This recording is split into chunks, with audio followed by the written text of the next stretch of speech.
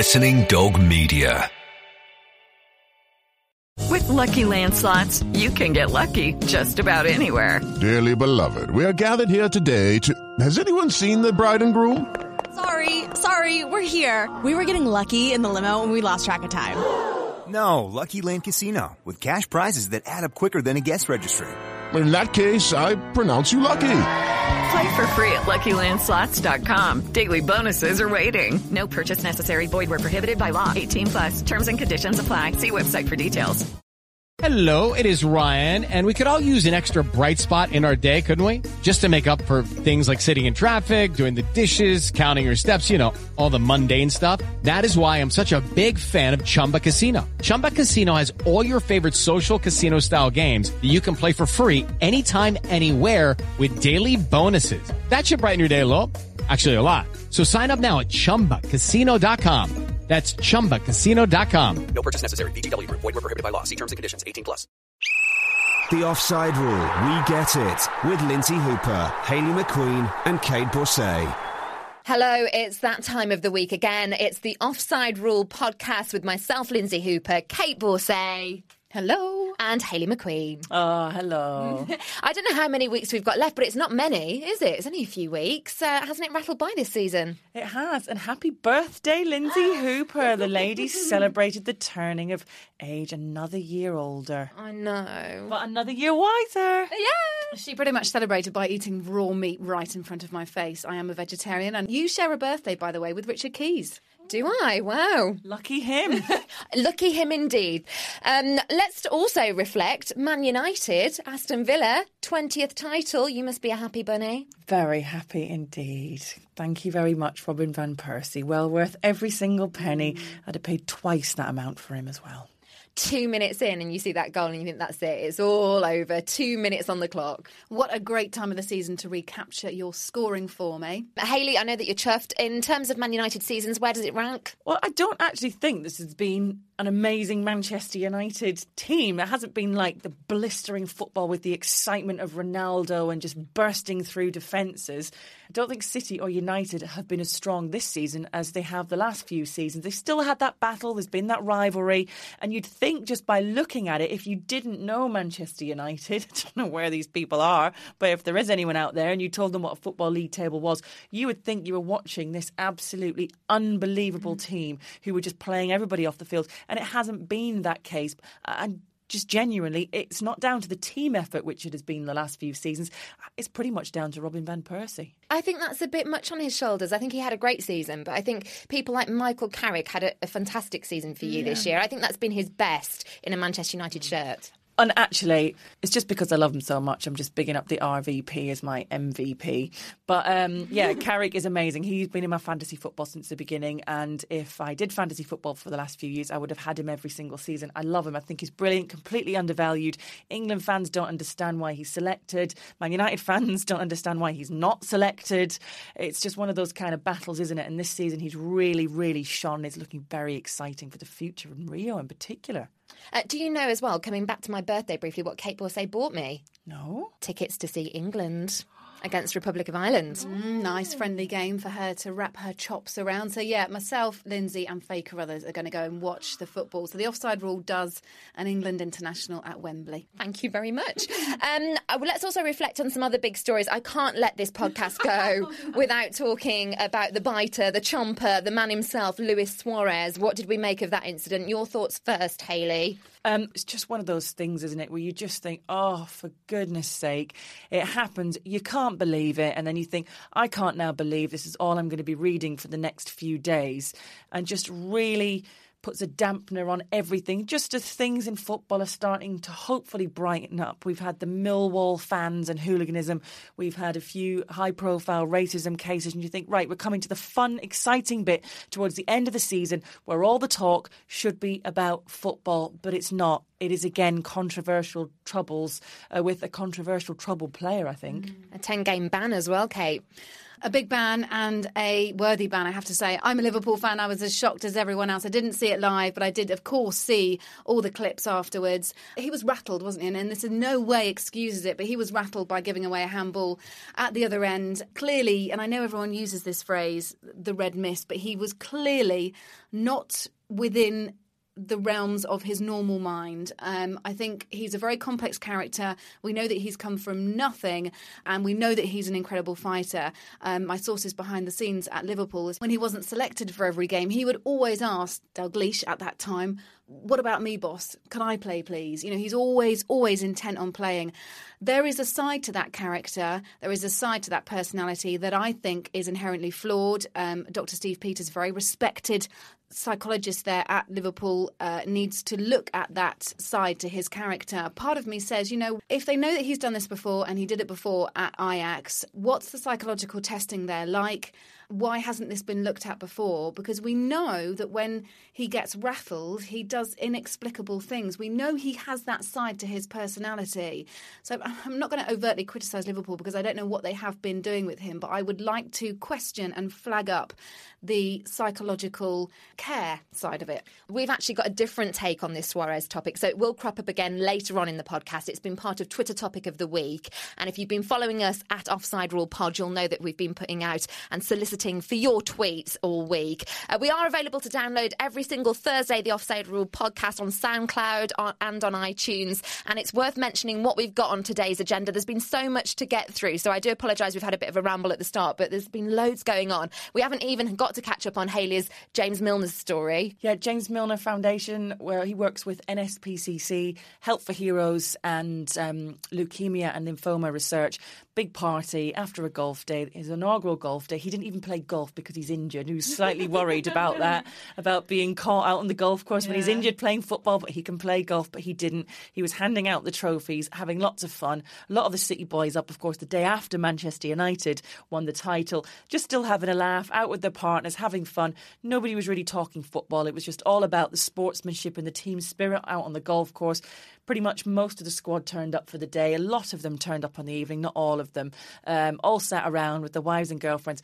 At the end of the night, there was a few drinks flowing, I think it has to be said, particularly with the wives and girlfriends. They do like a drink. They're a fun bunch, them lot. And they're not like typical wags either. They actually are really good fun. Shoes off, handbags thrown in the corner. There was thousands of pounds worth of hand baggage in the middle of a circle of the dance floor. I was quite enjoying that as I threw my little Topshop leatherette number into the mix and dancing around, having fun with Milner up there having a bop. Joe Hart kind of going up to the DJ and ruling what music was going out, and Shay Given was given a golf club for winning the day, and he was kind of swinging that around, having a bit of fun. So yeah, it was good. Did the McQueen pull out any dance moves? No, I was very careful because there was that one time in Rome where I fell over and had an unfortunate incident in front of a football team and bared my arse. Yeah.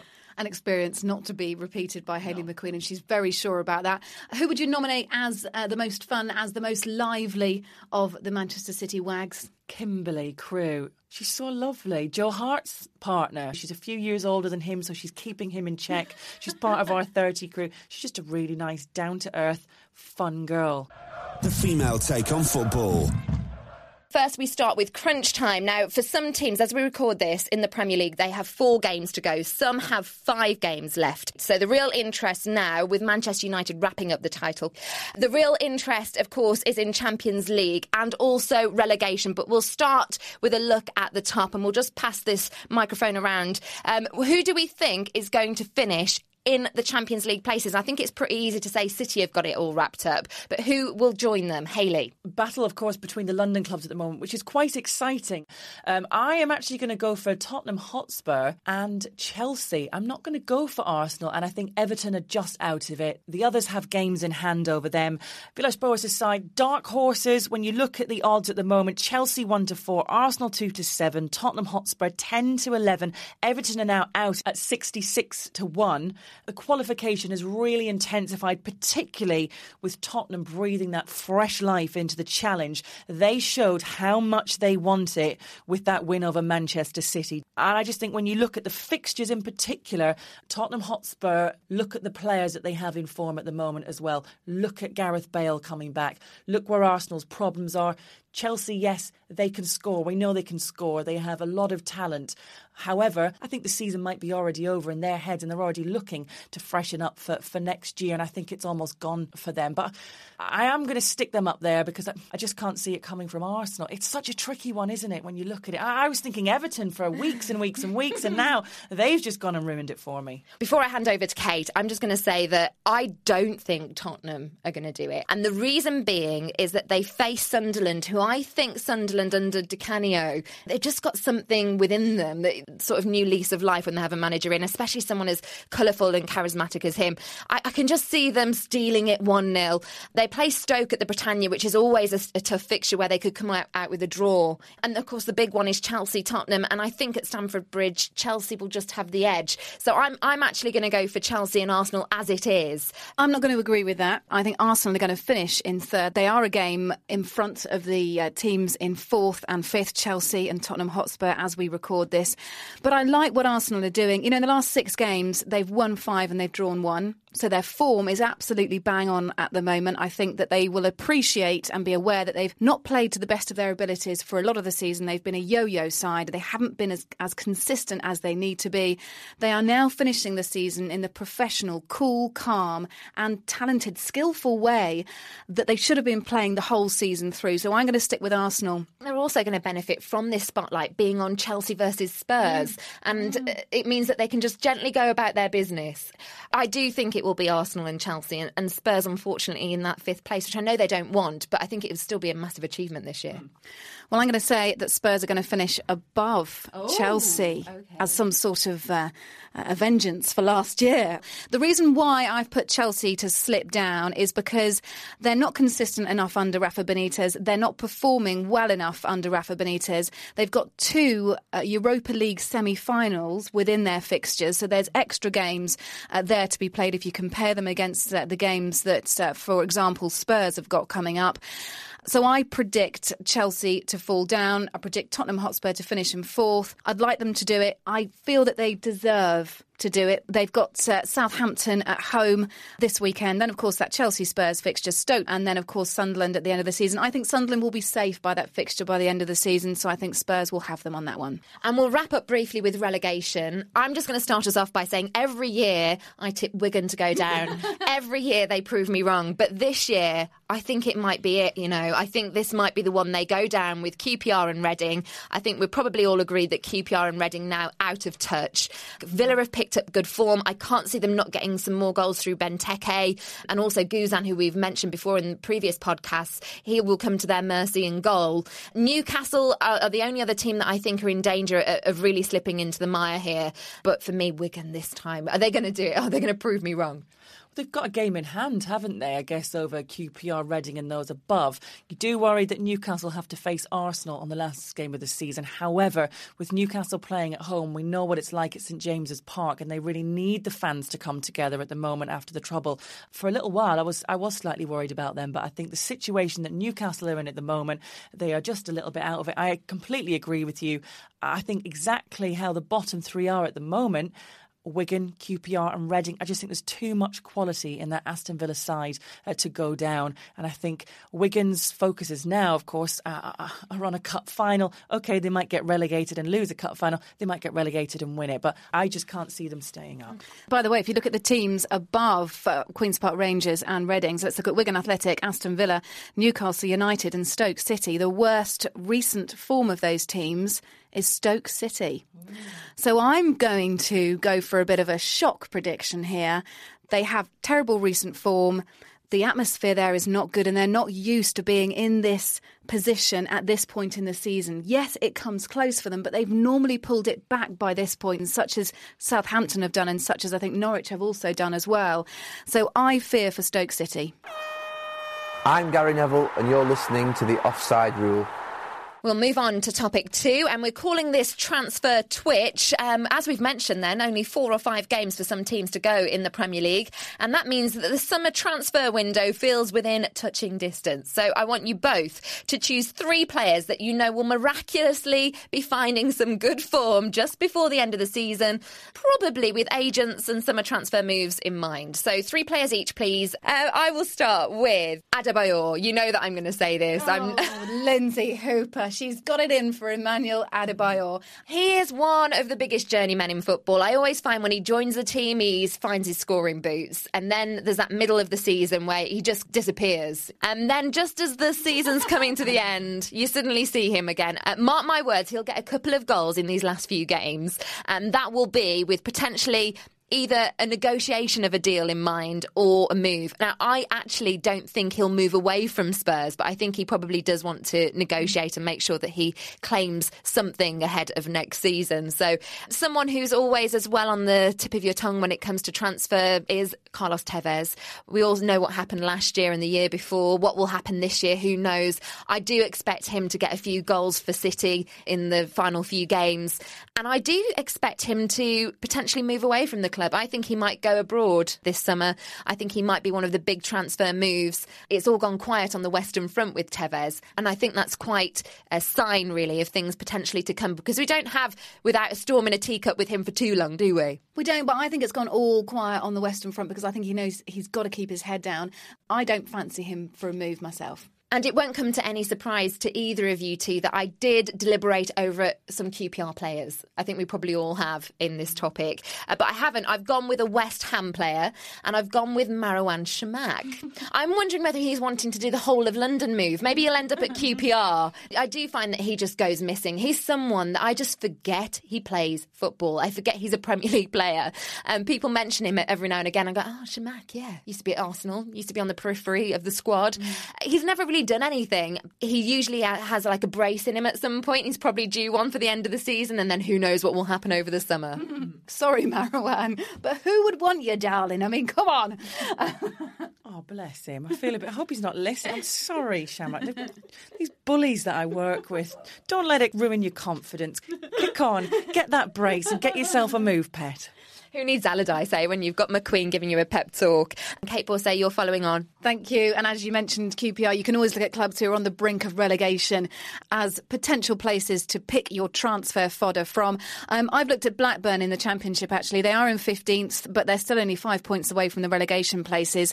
It's do or die for our David Bentley. Went on loan to Blackburn from Spurs this February. It's hard to believe that he's still a Spurs player.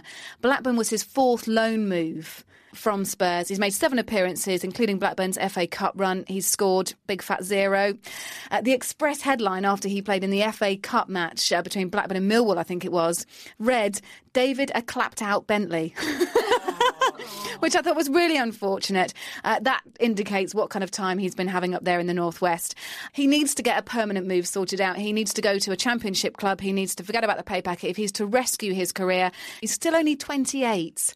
You know, he was signed on a 6-year contract to Spurs in July 2008. I was just going to say as well, to chip in with that it's done no harm, has it, for the likes of Wayne Bridge or Craig Bellamy to step down, put commitment to a side in the Championship, get promotion with them and show the quality of players that they are. And I don't think it would harm him to move down to eventually move back up again. It feels like with Bentley, for me, that he needs a real confidence boost. People call him lazy as well, and you just have to wonder about a player who's happy to sit on the books and enjoy the wages of a Premier League player but not be of any use to that Premier League club. Now, I'm not accusing him of anything here, but I just think it is very much wake-up time for David Bentley. If he wants to get his career on track, he's got to go for it.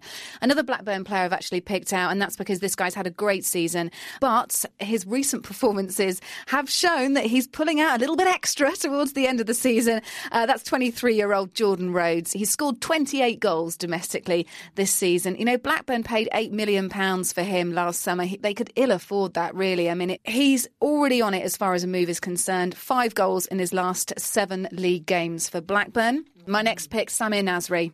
hardly made a dent in the City team this season, has he? A move to Paris Saint-Germain has been mooted, but isn't a move to Paris Saint-Germain always mooted with an expensive Premier League player? You just don't know how much the agent's talking there, do you?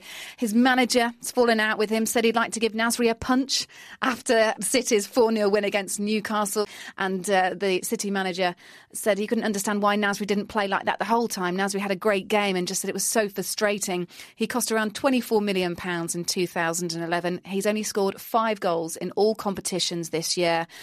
And with the impending financial fair play, I'm sure City could do without his salary as well. Hayley? Mine is a player that plays for QPR who was pictured in a Chelsea shirt at a fancy dress party. It's Julio Cesar at David Luiz's birthday bash. He was photographed, unfortunately, in a Chelsea shirt. They all had big kind of fluffy afro wigs on and just having a bit of a laugh. It wasn't come and get me Chelsea, don't I look good in this shirt. It was just I'm having fun with my mates around London. Seems to fit in well in London. He likes it. Being linked with a move away to Arsenal. Lots of players at QPR. You could pretty much say half the squad is wanting to be up for sale, obviously, if they get relegated. Huge talent. Put in a number of good performances for QPR, but I think he just needs to stay solid and try and just concentrate on maybe ending with a little bit of pride. It'd be great to have him move somewhere else, but maybe not in the Premier League. Yes, there are talks of him going to Arsenal, but I think possibly back to Italy. I don't know, but he's had such a woeful back line that we've not really seen the player, have we? And even since Christopher Samba's joined it, the back line at QPR is terrible. Their goal difference in the tables, minus 27. There's, we've just not seen the real player, really. Tell you who we have seen the real player of. Andy Carroll. Suddenly Andy Carroll discovered where he left off at Newcastle that he couldn't find in Liverpool. Very, very interesting. Sam Allardyce would love to keep him at West Ham, wouldn't he? I think he realises this isn't going to happen. Will he just go back to Liverpool? Will Brendan Rodgers want him? You might know, Kate. Will he actually then maybe go back up to the northeast where he feels at home with a club who probably needs someone like him? If Newcastle finish just outside the bottom 3, it's a massive wake-up call. The moves and the money has been a big wake-up call for Andy Carroll. The next move isn't going to be for money, it's going to be for football. He's realised what it is like now to get playing for a club, rediscovering that form. He's happy in himself. You can really see that. If Rodgers sticks to his guns, I think, and does want Andy Carroll to go, which he has said. I think it would be embarrassing for him to have him back, whether that's Brendan Rodgers' fault or the hierarchy at the club. I think it would be too embarrassing to take him back. £7 million price tag on his head. That's going to have to go down. There's the whole issues, obviously, with Newcastle having sold them to him in the first place. West Ham would love to keep hold of him, and maybe they will, because West Ham have been the side that have helped him rediscover Andy Carroll and his goal scoring there. I think Alan Pardew has said Newcastle really lacking in the physical kind of attacking sense. They need a big forward like him. And if he goes back to Newcastle, maybe things will just start to shape for them. All the French players are coming in, and Andy Carroll looks a bit French. All he needs is a hairband for that ponytail. They'll maybe have a season next season where they can kind of get together, regroup. Andy Carroll will be back home where he belongs. The French players will all be gelled, feeling more at home in the northeast. And was that French? Don't know, wasn't it? Yeah. I'll give you a French name for him would be Le Cheveux Long Géant, which is totally made up, by the way. It means the long-haired giant. Oh, I like that. That is good. I should say the bobbed hair giant, because it has been trimmed slightly, hasn't it? Yeah. So let's stick with QPR, I think, and stick with a player who's had a very troubled season, somebody who is not happy at all. Adel Taarabt, he's not happy. His manager's not happy with him. I don't think his teammates are happy with him. I think he's had problems with, I'm not saying he's got an attitude problem, but he obviously feels like he deserves to be playing football and doesn't like it and spits the dummy out when things don't quite go his way. So I don't think he loves playing in England. I think he's going to move abroad. A loan move, I think we were discussing. He's very patchy at times for QPR. He isn't consistent. There are flashes of brilliance that come from him, and you think, I can see why a manager would want want him in the side. However, the fact that he doesn't do that week in, week out, when you know he's capable of it, he almost looks like a lazy player, like just come on, pull your finger out. But I think it's just because he isn't enjoying himself. And if you're not enjoying yourself, you're not going to be putting in 100%. He's a very emotive player. He had that fantastic season a couple of seasons ago where he was just banging in the goals like no tomorrow for Queen's Park Rangers, but he's a very sensitive, emotive player, and it has to be all about him if he's on the pitch. I always think with Taarabt, if someone gave him, and I think Harry Redknapp attempted to do this at the beginning, the freedom that sort of Bale gets at Spurs, I wonder what sort of player he would be. But there isn't really a side where he fits into that role, or I can't see any managers that would give him that role at the moment in the Premier League, and that's part of the problem. And I think Redknapp tried that a little bit, but because he hasn't got the consistency of Bale, it didn't work because he can't deliver week in, week out, and that seems to be the problem. And they haven't had a settled sort of starting 11 where you go, right, this is my 11 at QPR. I've got these players in the periphery. We'll have a bit of a rotation. It's been, I'm not saying a mess and the manager's made a mess of it, but there are so many players. He's tried out so many different systems and formations, and it's just sort of ended up where Taarabt has just kind of got lost in the middle. The non-league roundup. Thank you very much for that, ladies. Well, we'll hand over to Faye Carruthers next for a non-league roundup. I will mention, before we get to non-league, a few other congratulations. I think we should all do this because we haven't mentioned them on the podcast yet. Cardiff City promoted, a second Welsh side in the Premier League. Congratulations to them. And we will also say congratulations to the likes of Gillingham, to Bournemouth. We've had teams being promoted over the last couple of weekends. So congratulations to all who have gone up. And Mansfield, who were Blue Square Bet Premier champions. And I'm sure Faye is now going to update us on that and what's to come in the playoffs. I am indeed Lindsay Hooper, and what a week for Mansfield Town. Their 5th season in the conference, and they've made it back into the Football League. An open-top bus celebration over the weekend tops off a great season for the Stags. They needed to win at the weekend against Wrexham to confirm promotion, and a Matt Green penalty did exactly that. Mansfield boss Paul Cox has had an absolutely astounding 2013 so far. He got married 2 days before their FA Cup third-round tie with Liverpool. He was then given an Aston Martin by owner John Radford after winning a bet. He's now walking round with a bit of a barnet after saying to his players that he wouldn't get his hair cut until they were promoted. I spoke to him the other day. He is booking himself in for the Shears. As I record this, he hasn't yet, but he has already started planning for life in the Football League. The players, meanwhile, are on holiday in Tenerife, paid for again by the owner. Nice touch. So joy for Mansfield, but unfortunately despair for Stockport. They were the final team to be relegated on the last day of the season after losing 4-0 to Kidderminster. Ugly scenes at Agborough. Anthony Malbon's opening goal sparked a pitch invasion by a small section of Stockport fans. Lee Vaughan was actually punched by a supporter. The players then had to leave the field. The game was postponed for over half an hour. The club is saying that those involved in the trouble have damaged the reputation of their supporters, and they are helping police with their inquiries. We'll turn to more positive matters, though, and attention turning to the playoffs, of course, and the first legs of the semi-finals. Almost 5,500 turned up to watch Grimsby lose 1-0 at home to Newport. A potentially valuable 89th minute goal from Ismail Yakubu means that County take a slender advantage into the second leg at Rodney Parade. That game will be played on Sunday, so if you're listening after that, you'll know the result already. The winner of that game will play either Wrexham or Kidderminster at Wembley on May the 5th, and it's Wrexham who have one foot in that playoff final after beating Kidderminster 2-1 at the Racecourse Ground. Neil Ashton with the winner 5 minutes from time, and again they play on Sunday as well to see which fans are going to be walking up Wembley Way next week. I'll bring you all the details. Hi, I'm Phil Thompson and you're listening to the Offside Rule. Thank you very much for that, Faye, and she'll keep us afloat of what happens in the playoffs over the forthcoming week. Now, Linz, we know that you've been a face of the WSL for this season. You were at the Bristol Academy Everton ladies game, and there were a lot of goals. There were. I mean, what a great advert for the FAWSL. It was Bristol Academy, so it was in Bristol, a windy ground, might I add. 4-3 ended up, 7 goals we were treated to. Everton ladies, I was really keen to see Tony Duggan again as well, and she was on fire. But the the player of the game had to be, for me, the captain of Bristol Academy, and it was Corinne Yorston. She scored 2 sublime goals, and hopefully if you watched the FAWSL review show on ESPN, you got to see both of them. An inspired performance from a captain. She scored the winner, the free kick. I'm still dreaming about that, because that's what I dream about doing when I'm playing for my little local side. Hit the top right-hand roof of the net. Brilliant stuff. And she certainly had tongues wagging about women's football after the game, and it was great to feel that buzz from everyone who was really excited about the Women's Super League this year.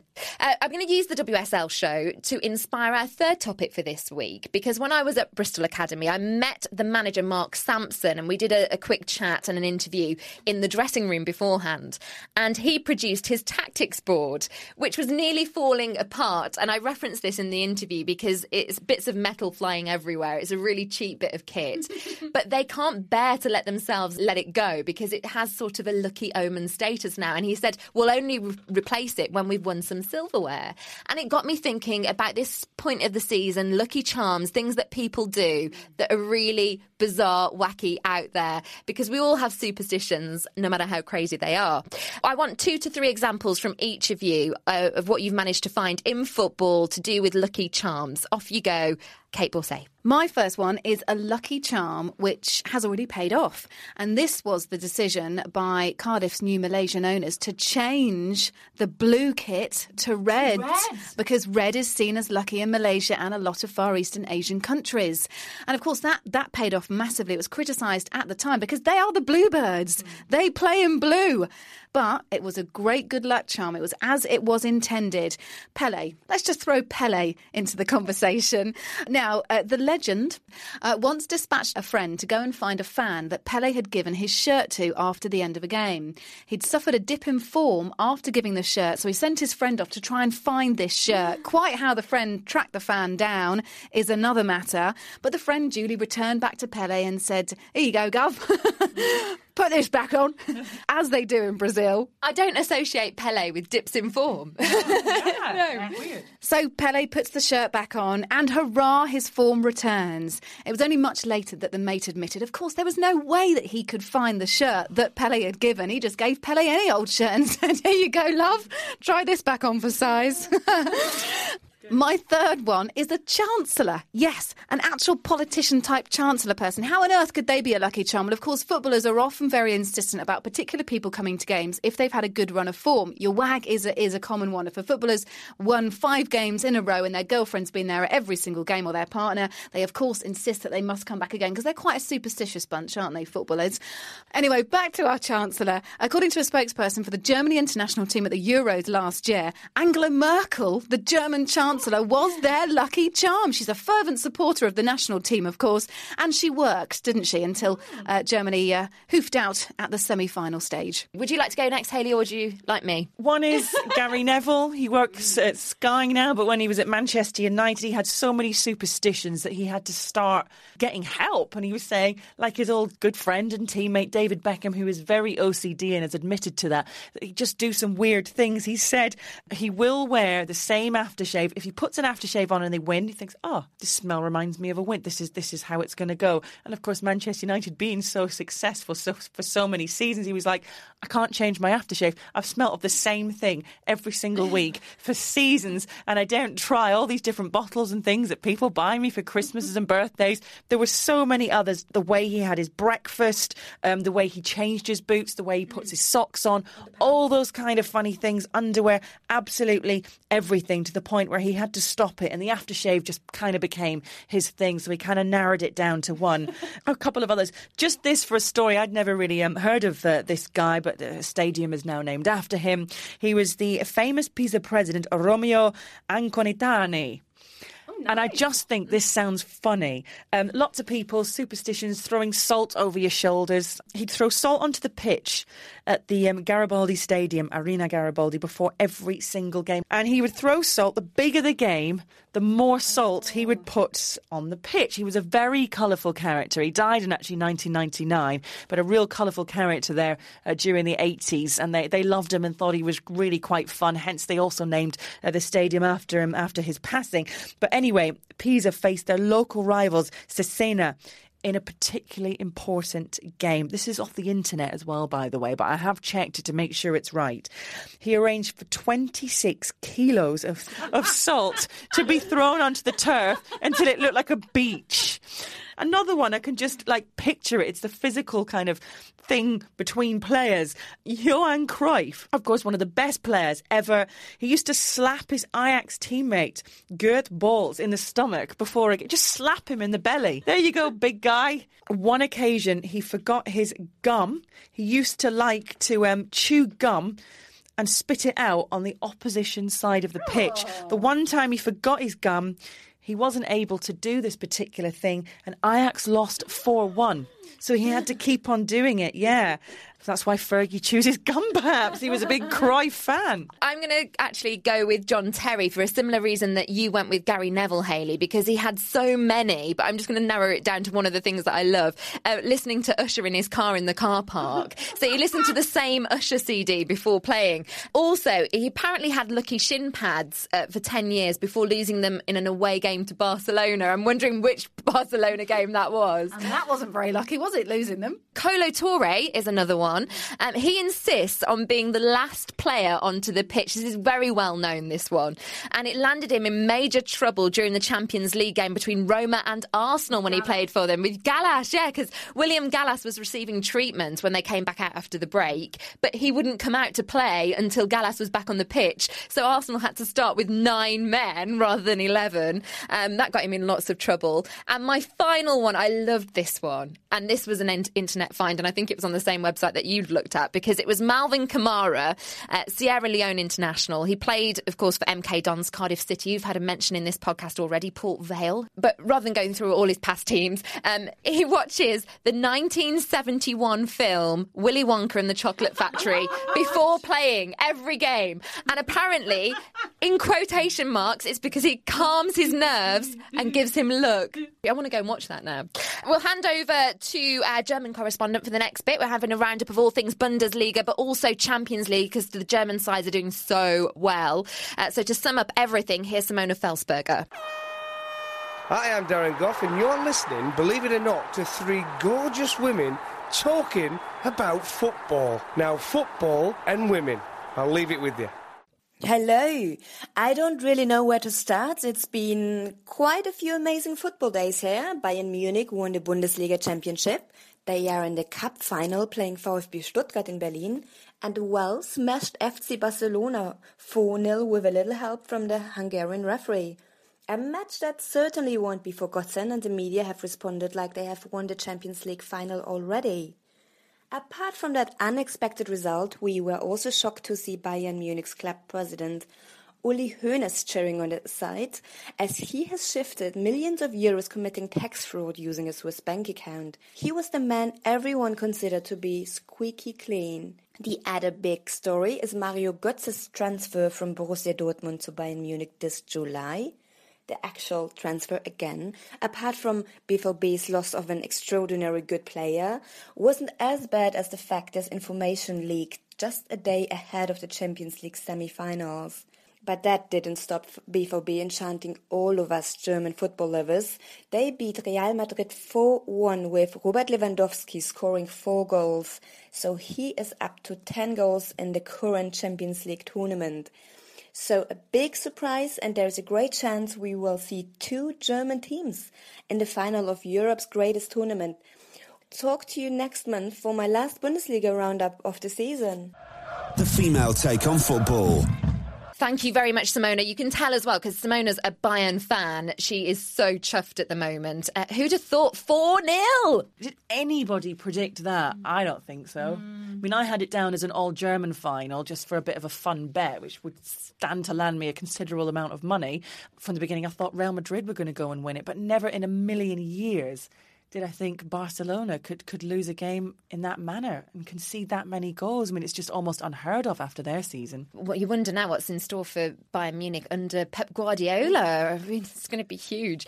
So well done to them. We'll move on to Twitter topic of the week before saying goodbye for another week. And this week it was all in response to Luis Suarez and the big Bitegate affair. I asked on Twitter for our guys to just put out this week, any awards, because it's not right for Luis Suarez with a 10-match ban to be on the PFA Player of the Year shortlist. So we're scrapping him off that here at the Offside Rule podcast. But I'm thinking, what other awards should we award him instead? And we've had some great responses. So thank you very much. First of all, Jason Rumpen, who said a Hunger to Win award, an Offer a Draw and I'll Bite Your Hands Off award, MTV Movie Awards for Best Reenactment Twilight. Oh, yeah. I like that, That's yes. good. Vampire theme. And Best Way to End the Season Early and Head Home awards. Well, they were brilliant, weren't they? Actually, what you don't know is that Heston Blumenthal's won an award at his restaurant, the Fat Duck. He's now serving Serbian arm. It's a very unusual yet tasty dish. Stuart Dawson said Being a Complete Idiot award. Keith Jackson said the Most Often Trended on Twitter award. That's pretty true. And Richard Buxton, a regular on the Offside Rule podcast, said the Premier League triathlon, diving, handball and general controversy. Thank you very much for getting in touch. You will have another Twitter topic of the week you can engage with. Just keep an eye on the Twitter podcast account. It's at Offside Rule Pod. We'll also let you know when this goes up. We're out every single Thursday to download via SoundCloud and iTunes. We'll bid you farewell for now and be back next week. The Offside Rule, we get it. With Lindsay Hooper, Hayley McQueen and Kate Borsay.